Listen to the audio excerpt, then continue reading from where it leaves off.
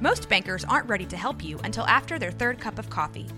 But with Central National Bank's after-hours service, you don't have to wait for the bank lobby to open to get help. You can contact us from 6 to 8:30 in the morning or from 5 to 10 in the evening, and we'll connect you to a real, live, local person who can answer questions and fix problems 7 days a week. Bank different. Bank Central. Central National Bank. Member FDIC. This is a Rogue Media Network podcast. This is 365 Sports, powered by Sikkim365.com. We're joined by Taylor McHargue, former Rice quarterback, ESPN, with us on 365 Sports. Taylor, thanks for your time. Let's start with that. Your thoughts about Dillon Gabriel and what he was able to do, and especially that last drive, and then under pressure to throw the touchdown pass. Yeah, I thought it was his best performance to this point of the season by a mile. And I know we talked last week about, I just had not seen enough from him to have a lot of faith in him at critical points in the game, and especially delivering the ball downfield. I thought SMU, when that game was tight late, that gave me a lot of concern in his ability to create separation in this game against Texas, and that obviously was not the case. Now, on the flip side, I thought Texas played by far their most poor game of the season. The 3 turnovers, really struggled in the red zone again. They outgained Oklahoma, and I think if you play that game again, I think Texas is probably favored. But credit to Oklahoma for making plays when they needed to, and especially for the red zone defense. I thought that was maybe the most impressive piece of that entire game for Oklahoma. Did your opinion change about Texas at all? Maybe slightly, but I still think they're going to be favored the rest of the way in. The Big 12 slate for them is not that challenging. And I think you probably see Oklahoma and Texas in the Big 12 championship. And on a neutral site like they just were, is Texas going to be favored? Probably. And again, if Texas wins that game, because of Oklahoma's non-conference schedule, I think Texas would be the team that would advance. They'd both be sitting there at 12-1. I think Texas is the team that would advance in the playoff. But I thought it was really disappointing for Quinn Ewers' performance. Came out of the gate, the turnover early on, I believe it was the first possession. That can't happen. If you're a guy that's, you were talking about him for Heisman contention, you can't throw that ball in that situation and be that late on a simple slant route. And I thought that was disappointing, but a lot of football still ahead of them. They're going to have an opportunity to redeem themselves if they can get through the rest of the conference slate. And again, they're going to be favored in a lot of these games in the Big 12 schedule. They're going to be favored by 2 scores the rest of the way in. Taylor, before we start looking ahead, another one from last week that was much publicized and had a very interesting outcome was Alabama and A&M.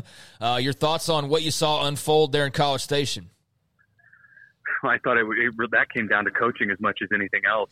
And for Aggie fans that are upset with Jimbo Fisher, I think it's warranted how the second half especially was managed.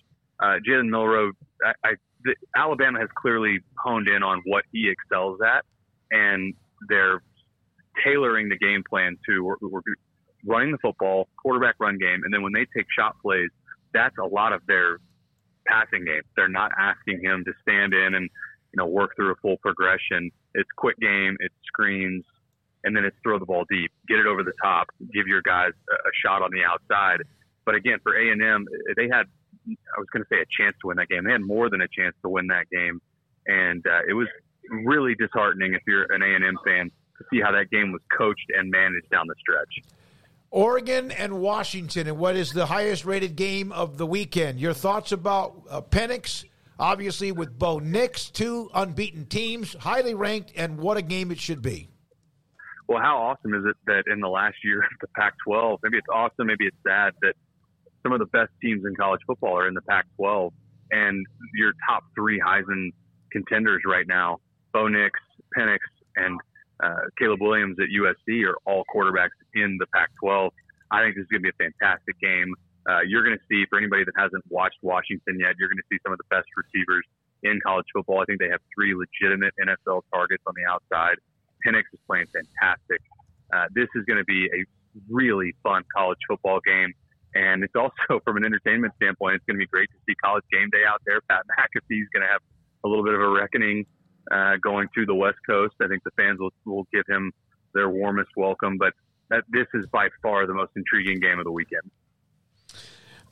Taylor, Miami had the biggest gaffe you could imagine last week. They roll in to play a very good North Carolina team this week.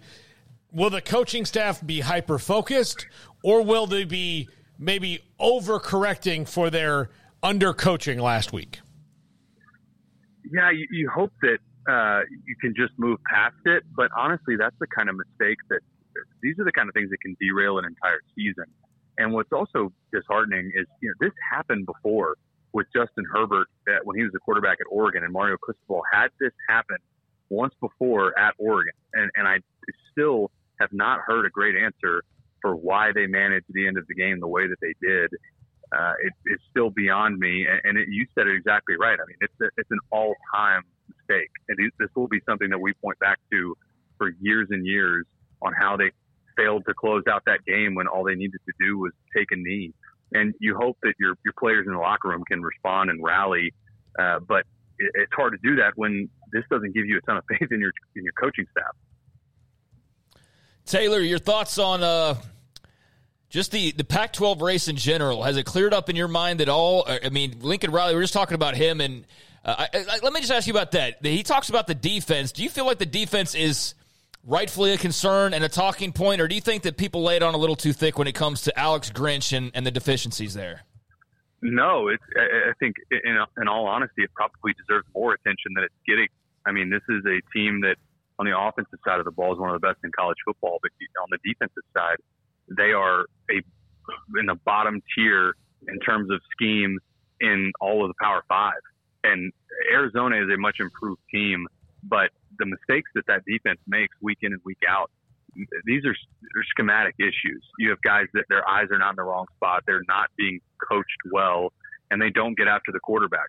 And at that level, when you're talking about competing for a Pac-12 championship and getting to the Final Four, they're not in the same tier with Oregon, Washington. I think in certain circumstances, I would take Washington State over them because Washington State will be able to score for the most part on anybody. And then for Utah, it just depends on where you're playing them. If you have to play them at Utah, you're probably not winning that game. But, the Pac-12 has been, in my opinion, maybe the best storyline of the season just because there's so much talent in that conference, especially at the top. And you just hope that they don't cannibalize themselves and end up missing the playoff like they typically do. But this is going to be a really entertaining back half of the season following that conference. Taylor, you had the game earlier, right? Louisiana Tech, Middle Tennessee State. Your thoughts on that one? Yeah, we did. We had a Tuesday night game. It was good to see Middle Tennessee put a 4-quarter performance together. Look, I'm a fan of the midweek games. We had different reactions. Sonny Cumbie talked about how their players seem to enjoy being on the national television stage. Middle Tennessee was kind of the other direction. They were like, it's hard on our kids. We played 4 games in 18 days. So I think it depends on. Some schools have handled it a little bit better. Middle Tennessee's had the injury bug, but I certainly enjoyed having the midweek game. You're kind of on a standalone stage, and now we've got Navy and Charlotte on Saturday, so back to some American action. Taylor, thank you. Enjoy the week, enjoy the weekend, enjoy the broadcast. We appreciate the insight. Thank you.